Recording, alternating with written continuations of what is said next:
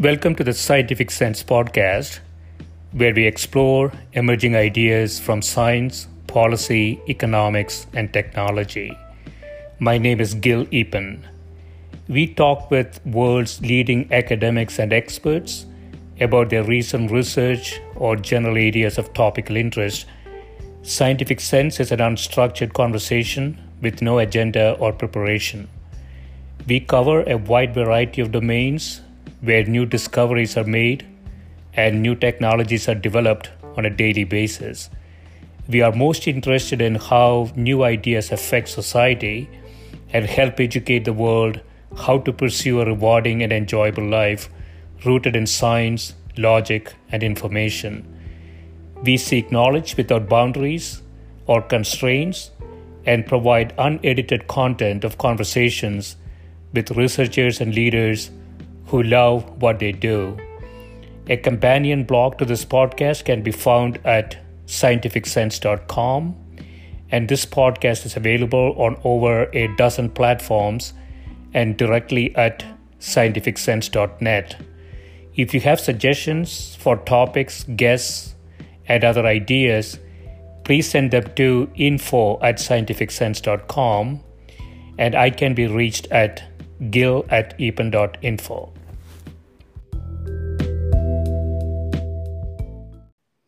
My guest today is Professor Christine Adeler, who is Professor of Physics at the University of Michigan. She works in experimental high-energy nuclear physics on the border between nuclear and particle physics. Her research is focused on nucleon structure and quantum chromodynamics, QCD, the theory of the strong force. Welcome, Christine. Thank you. Yeah, thanks for doing this. So I want to start with sort of a philosophical question. I don't know much about particle physics, but I used to think that particle physics is sort of like the particle zoo, that there's too many particles, too many interactions. And after reading the short essay you had sent me, I'm now thinking you have a zoo and all the animals in the zoo have their own pets. So the theory, the picture appears to get more and more complicated. So I wondered, is somebody playing sort of a cruel Russian doll game with us, or are things getting better? I think on the whole, things are getting better. These things maybe go through cycles where you have a proliferation of new discoveries that you can't quite make sense of everything, and then later on a pattern emerges. So if you think historically, before the understanding of the periodic table, when they discovered more and more elements, you needed to discover enough to see that there could be a pattern in what you were finding, and then this allowed them to predict new elements and then go off, and those holes in the periodic table were found. So similarly, in the history of nuclear and particle physics, in particular in the 1950s, when we had the technology to develop accelerated beams and produce new particles in the laboratory, there was this zoo of particles. It was called a zoo, I think, at the time, by certain people. And this led at the very end of the 1960s to the quark model of particles that interact via the strong nuclear force, via exchange of gluons. And so once the quark model came out, we were able to make sense of these different particles as a series of bound states. Within the standard model, we still have, there's still 6 types of quarks, 6 types of leptons, including the electron being the most familiar of those. But they seem to be organized we call them generations. So three generations, and 3 generations of 2, so it's sort of 3 times 2. And there seems to be this hint at another pattern that is not yet well understood. And that is an open question in the standard model. What's behind these 3 generations of quarks, these 3 generations of leptons, and we don't know yet. But I think someday we will have a better understanding of that there is something behind this pattern that has emerged. Yeah. And so could you give a quick historical picture here? So long time ago, we used to think atoms are fundamental. Then we found protons, electrons, and neutrons. And then we found quarks inside those, not electrons, but protons and neutrons. But the quark picture then got complicated, right? So what is sort of the timeline of these discoveries? So the discovery of the atomic nucleus, when people first understood that atoms weren't simply solid lumps, if you will, of mixed balanced negative and positive charges, but that there was, the negative charge, the electrons orbiting around this positively charged core, which we know to be the nucleus, goes back to the first to 1911. Yeah. And Rutherford, Marsden, and Geiger did this experiment where they shot alpha particles, which are bound states of 2 neutrons and 2 protons. They're actually the atomic nucleus of a helium atom, although they didn't know it at the time. They just knew it was a positively charged particle that they could get from radioactive decays. And they shot those at a foil of gold. So think aluminum foil, just a little bit more expensive if it's made from gold. So a thin sheet of aluminum, and they saw that about 1 in 8,000, so to the nearest order of magnitude 1 in 10,000, bounced off of something at sharp angles, and the rest went through nearly straight, or maybe they got deflected just a little bit.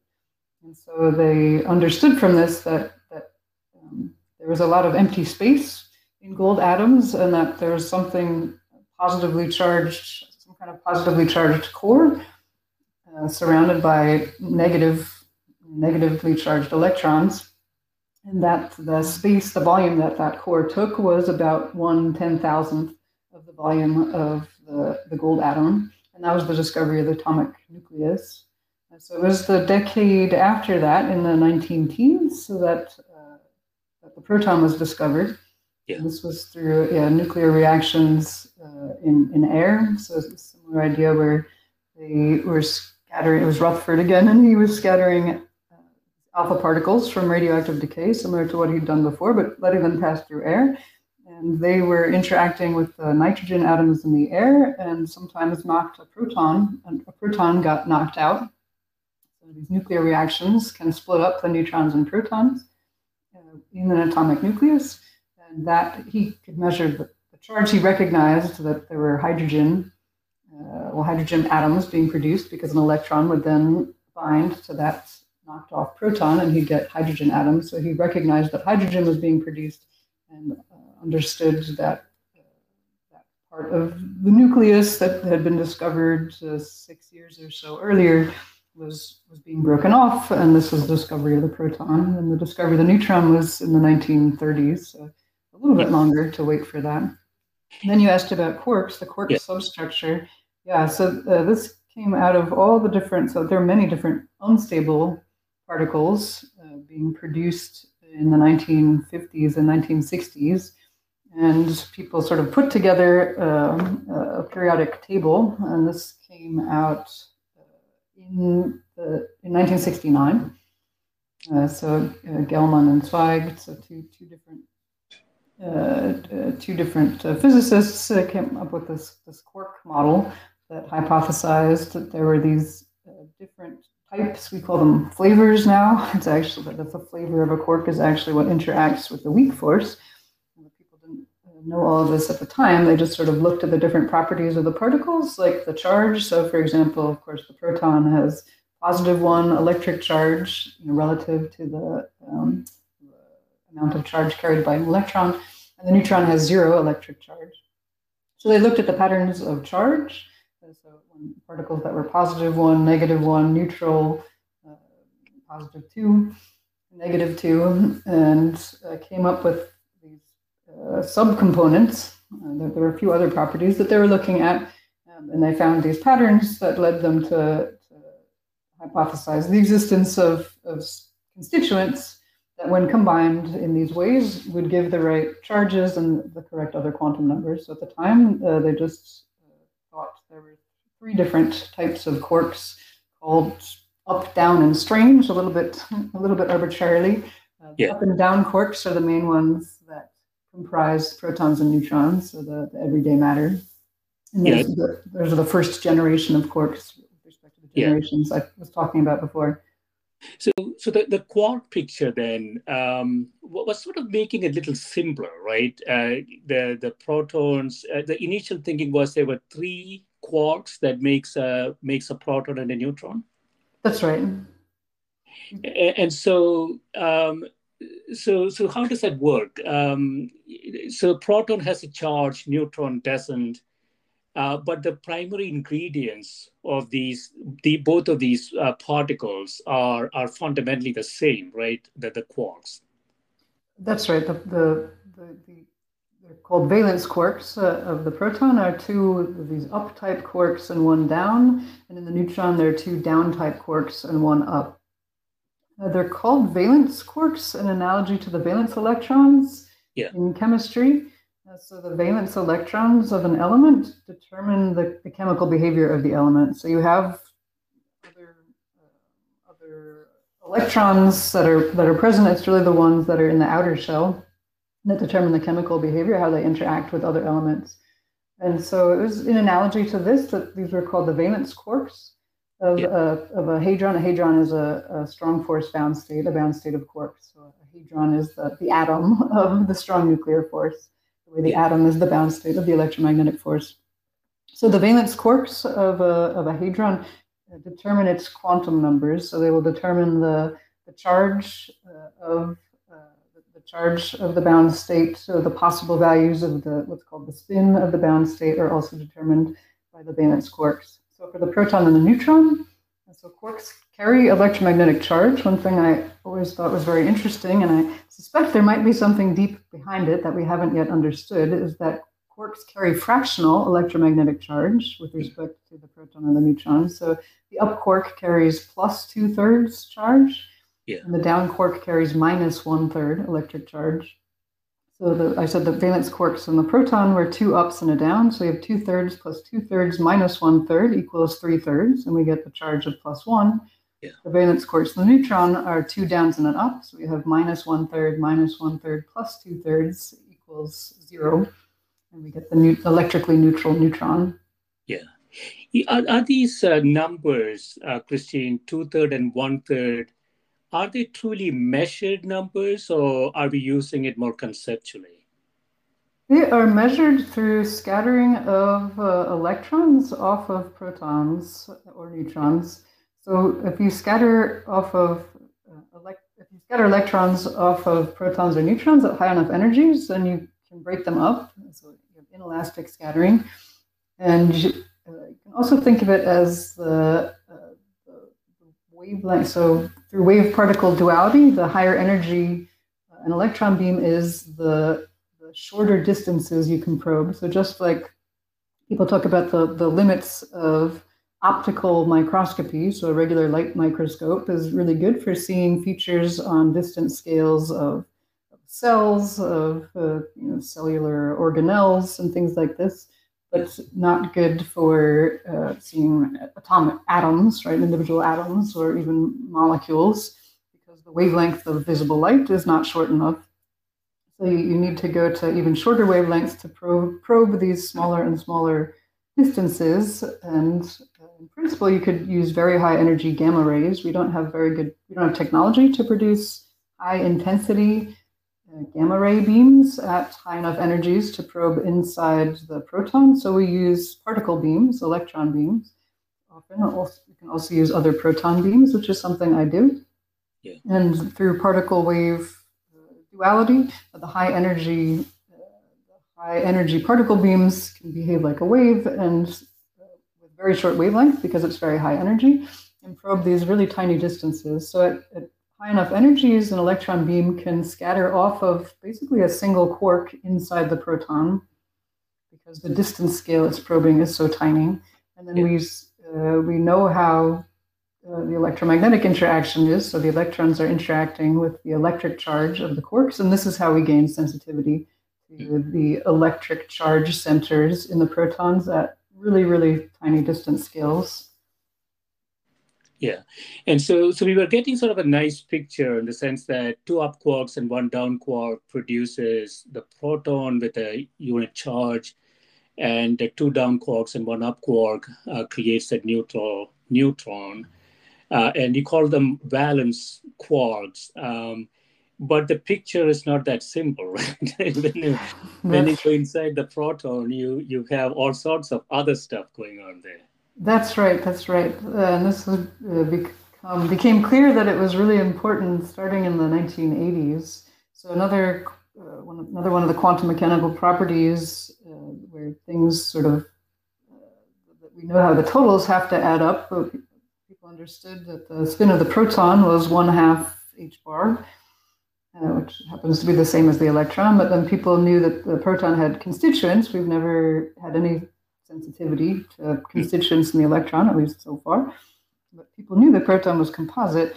And so the three valence quarks also carry 1/2 h bar spin. So they thought, okay, the spin of the proton must simply be carried by, two of the quarks must be spinning in the same direction, and one must be in the opposite. So we get 1/2 plus 1/2 minus 1/2 equals 1/2, all times h bar, a quantum unit of spin. Yeah. And it was in the late 1980s that an experiment at CERN in Europe, in Geneva, discovered that only about 25% of the quark spins, only 25% of the proton spin is due to the quark spins. And this was a big surprise at the time. It became known as the proton spin crisis. Yeah. And it's still not completely resolved. We have certainly learned more. I guess at my facility, the Relativistic Heavy Ion Collider at Brookhaven National Lab in suburban New York on Long Island, made a big announcement about in 2014 about the gluon. This is the force carrier particle of the strong force, which plays an analogous role to the photon in electromagnetism. The photon is the force carrier particle of electromagnetism. And photons and gluons both carry spin 1. And so in 2014, my facility at Brookhaven National Lab announced the discovery that the gluon spin was also contributing to the proton spin. But to go back to your broader question about what's going on inside the proton, we don't have this simple 3-quark picture. So we have 3 quarks. We have these gluons being exchanged between them all the time. And then due to quantum mechanics and E equals mc squared, it's really quantum field theory in this case, but we have quark-antiquark pairs that can fluctuate in and out of existence inside the proton. And this is happening constantly. So we have many, many fluctuations, that these quark-antiquark pairs that exist briefly, and then they annihilate again into a gluon. And new ones come, and it's a very dynamic environment inside the proton.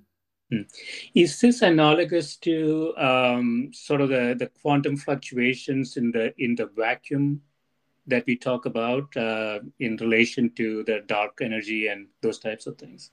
It is related to quantum fluctuations in the vacuum. So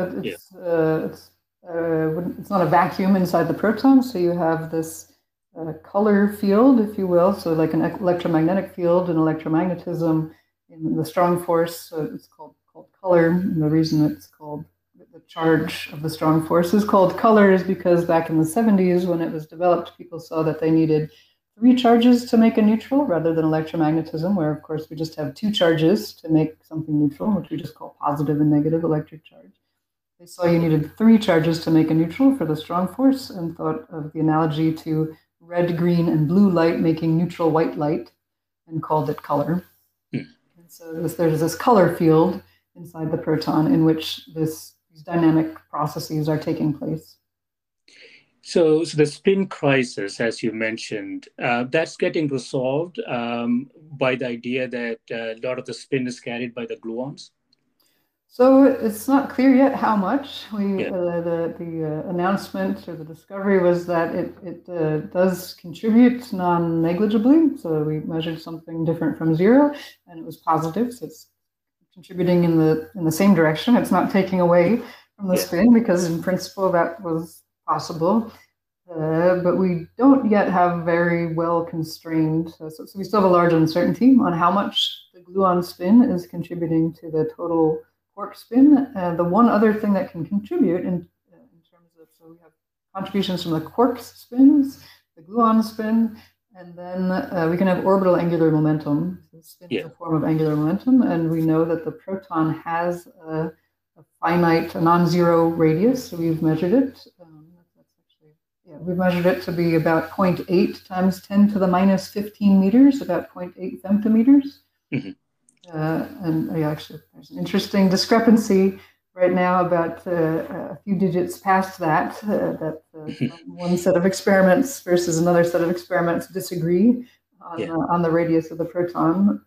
So that's another interesting area. But anyway, the fact that it's non-zero means that you can have your quarks and your gluons orbiting about the center of the proton and contributing that way to the proton's total spin, total angular momentum. And the orbital motion is not measured really at all. There's some ideas about how to do that now and what I would call pioneering experiments, but that's a pretty open question. So Christine, so things are getting more complicated, right? So you mentioned that we have quarks and anti-quarks coming in and out of existence, and we have sort of a sea of these things happening inside the proton, but ultimately the three valence quarks that you talked about determine its properties. So is this, I was wondering, Christine, I don't know anything about this, is this sort of analogous to when we think about the early universe where, most of the antimatter got wiped out and there was a slight favorability to matter, and that's why we are here? This sort of similar thing happening inside the proton? Really different from that. So the quark-antiquark pairs are always created in pairs inside a proton or a neutron. I mean, we do have antiprotons and antineutrons, but the quark and antiquark pairs would be, blipping in and out of existence in this sea of quark-antiquark pairs in those antiparticles as well. Going back to the early universe, we don't know where the imbalance came from, because nearly everything we see, we always have matter and antimatter created equally when we're creating new matter. Yeah. So in the proton, we're starting with more matter, or we have more matter than antimatter, if you will, and then the antimatter inside the proton, these antiquarks inside the proton, are always come with a quark pair. So it's really a separate question. Yeah, but the valence quarks, as you mentioned, they are real. I don't know, real is the right term, but they're not anti-quarks, right?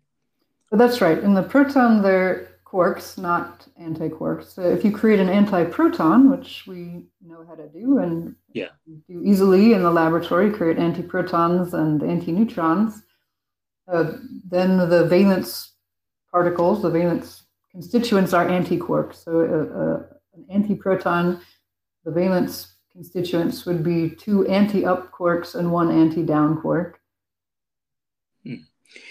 And so the real picture is, I don't know if this is not possible, but if you take a picture of a proton at any point in time, you might see many quarks and anti-quarks in addition to the valence quarks. Is that the way to think about it?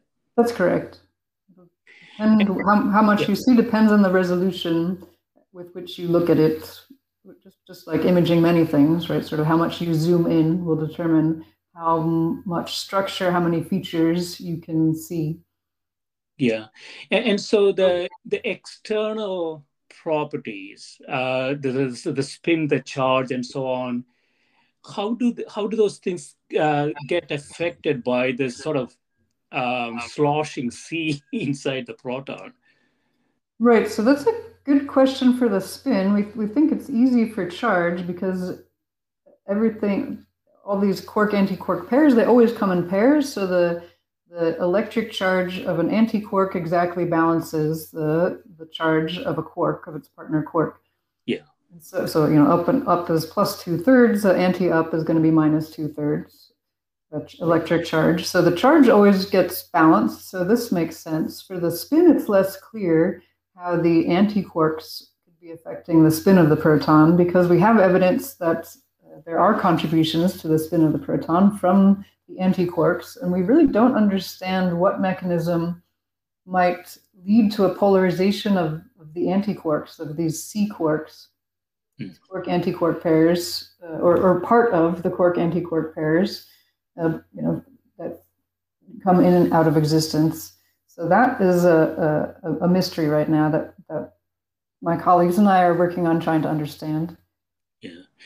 Does the spin of the proton, it has to match precisely to the spin of the electron? That's right. The total spin of the proton is it's quantized. Spin is a quantized variable, and it's exactly 1/2 h bar. So, and this is the same as the electron. Yeah. And so, yeah, go ahead.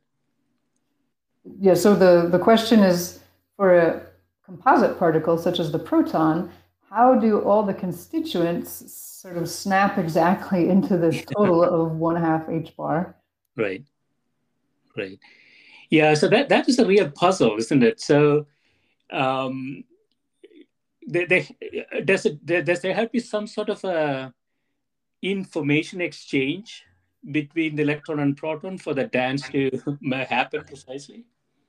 So it is possible to exchange spin between electrons and protons bound together in atoms. This is actually how we create the polarized protons in the beam at the relativistic heavy ion collider, where we use a laser to polarize the electrons in atomic hydrogen. So you just have just regular atomic hydrogen. Use a laser to polarize the electrons, so photons, light, to polarize the electrons in the hydrogen atom. And then you use this coupling between the spin of the electron and the spin of the proton in a hydrogen atom to transfer the polarization of the electron to the proton. And then after that, we strip off the electron, and then the game becomes not losing that polarization of the proton that we started with as we accelerate it to very high energies, which comes with a lot of technological challenges of its own. But the spin of the internal constituents, so we don't think in terms of any. We think of the electron interacting with the spin of the proton as a whole, not with the spin of the constituents. And then what we actually work with in our polarized proton experiments, at least mine, using the relativistic heavy ion collider, we just have a free proton beam, so it's not bound to any electrons. So we're really studying just the spin of the proton, not in a bound state of any sort. Mm-hmm. So that is a contemporary puzzle. This appears to be a complex composite, the proton. How does it precisely match the spin of the electron in an atom?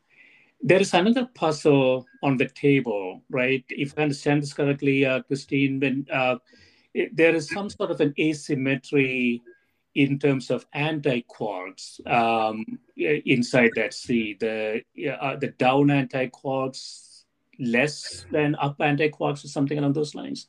Yes. So this was a result that my experiment at Fermilab, we just published in Nature in February this year, where we see that there are up to something like 50% more or so anti-down quarks than there are anti-up quarks in the proton. And this, so it was confirming and adding more information to a discovery of an excess of anti-down quarks with respect to anti-up quarks that had been made by a predecessor experiment.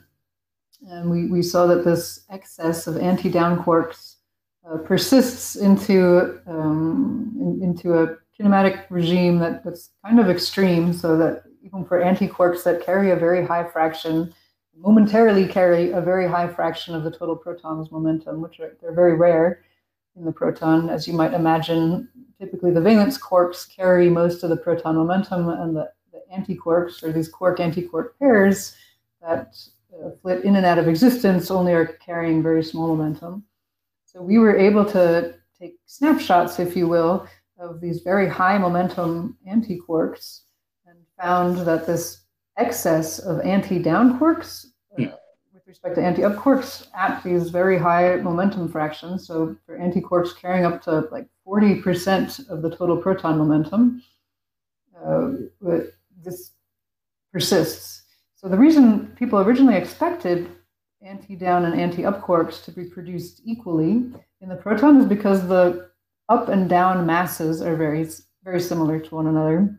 Yeah. So through E equals mc squared, what's happening is gluons are splitting, so that the force carrier particle of the strong force are splitting into quark-anti-quark pairs. The gluons don't know anything about whether the quark or anti-quark is up or down type. The gluon is sensitive to color charge, but not sensitive to this flavor charge of upness or downness. And so, given that it can't tell the difference between up quarks and down quarks, anti-up quarks, anti-down quarks, if the masses are very similar, then they should be produced in approximately equal amounts. And if anything, then we think the down quark is slightly heavier than the up quark because of the difference in masses between the neutron and the proton. So the proton, we said, was 2 ups and a down, the neutron's 2 downs and an up, and the neutron is a little bit heavier than the proton. So if anything, the down quark should be a little bit heavier than the up quark. And therefore, if anything, if it were due to a mass difference, you would expect slightly more up and anti-up quarks than anti-down quarks. And we saw the opposite, and we saw that it's like 50% more anti-down quarks than anti-up quarks. So it's really a striking excess. And this is not well understood yet. So there's some ideas about sort of bound state fluctuations, so that the latest bound state, the latest hadron, that QCD bound state, strong force bound state, is called a pion. It's made the valence quarks in a pion are an up quark and an anti-down quark. So it's got one quark and one anti-quark. There's a whole set of unstable particles that are bound states of a quark and an anti-quark, and you can have different quark types that you mix and match to make the different types of particles that were part of the particle zoo that people were discovering in the 1950s before they figured out the patterns and came up with the idea of quarks. So there's an idea that the proton can fluctuate into basically a positively charged pion, this light quark anti-quark bound state, and a neutron momentarily. Yeah. And then go back into being a proton, sort of they recombine into a proton. And so this is one idea about how the anti-down quark might get shifted to very high momentum fractions, carrying something like 40% of the proton's momentum, more often than anti-up quarks do. But the picture isn't completely clear yet, so we don't have a really conclusive, crisp description of all the data with a theoretical model that uses this idea. So it's certainly still in the running, and I think it's definitely contributing, but it's not completely clear yet if this is really the explanation or it's a little bit more complex than that. Yeah. So you mentioned that there is a 50% excess of down anti-quarks. Since quark anti-quark pairs are happening simultaneously, would it be true in saying that there is a preference for down pair creation compared to up pair? Is that's right? Yeah. And so doesn't that go? It's okay. I mean, obviously, I don't know anything about it, but so that means that it is not quite random if we are finding this a systematic bias toward one variety. That's right. So what does that imply? Well, yeah, goes back to what I was saying about the idea of the proton fluctuating briefly, again, quantum mechanically, into a positively charged pion, which has valence quarks of an up and an anti-down, and the neutron, which has the 2 downs and an up. So you would have so if you think of what you started with, the valence quarks would be 2 ups and a down. If you create a new down anti-down pair, and then those briefly form these new bound states. So if the new down in the down anti-down pair combines with one of the original proton's ups and it's only down quark, so you end up with two downs and an up. That's how you create the neutron briefly. Yeah. And then what you're left with was the other up from the original proton and the new anti-down that you just created in your down anti-down pair. Mm. And that original up from the proton could briefly bind with this anti-down that was just created and form this particle called a positively charged pion. And then, after a split second, they would recombine into just a proton rather than a neutron plus a positively charged pion. And so this could shift up the average momentum of the anti-down quark if it were sort of forming this other bound state, not just a pair in the proton, but really sort of a fluctuation of the proton into a neutron plus a positively charged pion. So that's the main idea, like the best contender to explain this, but it's not completely clear that that's the whole story. Yeah, so these types of things can only happen in a free proton and a free neutron, right? It cannot happen inside an atom. It also happens inside atoms, inside atomic nuclei. Yeah, so all of them, every atom in our body has antimatter in it, blipping in and out of existence. Yeah, so I was wondering, so if the proton could momentarily become a neutron, if I understand it correctly, Christine, then wouldn't that create a problem inside an atom? So because it's created along with a positively charged pion, the electric charge is fine. We always have electric charge conservation, so we can't destroy it or create it out of nowhere. Yeah. So in that sense, it's fine. So going back to the 1930s, before people understood quarks and gluons, they actually thought that the protons and neutrons were held together in the atomic nucleus by the exchange of pions. So they thought, rather than exchanging gluons, people hadn't conceived those yet. They thought that they were actually exchanging bound states. I guess it was a little bit after the 1930s, because they didn't have a quark model yet. But they thought they were exchanging these bound states. So there have been ideas about pions in the nucleus, so not really sitting there as bound states, but being exchanged, existing briefly, being absorbed by another one, and sort of rearranging some of the internal constituents, in a sense, that these kinds of fluctuations happening. The ideas are actually pretty old. Yeah. And so, Christine, in conclusion, what is your instinct? I know that you have done a lot of work in this area and continue to do so. There are a few interesting new puzzles on the table. What's your sort of instinct? Are we going to find more fundamental stuff as we go forward, or are we going to solve the problem with the picture that we currently have with details? I really hope we find a more fundamental pattern, if you will, in particular for the spin of the proton. We'll have to see. There's going to be a major new facility that's going to be constructed in the 2020s at Brookhaven National Laboratory, called the Electron Ion Collider, and that will run polarized protons, polarized helium-3 beams as an effective polarized neutron beam, and polarized electron beams colliding with them. And I think that facility has great promise to, again, going back to my periodic table analogy, which I originally laid out up to as an analogy leading up to the discovery of quarks with the particle zoo for hadrons that were discovered in the 1950s and 60s.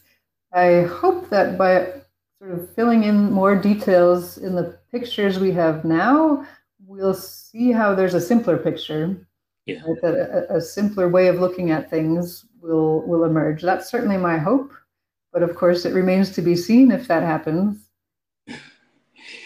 Yeah, yeah, excellent. Yeah, I mean, it always makes it interesting, right? Every time we think we are getting closer, there appears to be more interesting things to find. So that makes it interesting to go on. For sure. Yeah, there's always more to discover. The closer you look, sometimes the more questions you realize that you have. Yeah, yeah. I just want to ask you a quick question. Whatever we are finding here should not really have any impact on the cosmological questions around dark matter and dark energy, right? No, not to my knowledge. Yeah, yeah. Excellent. Yeah, this has been great, Christine. Thanks so much for spending time with me. Thanks for having me. Thank you.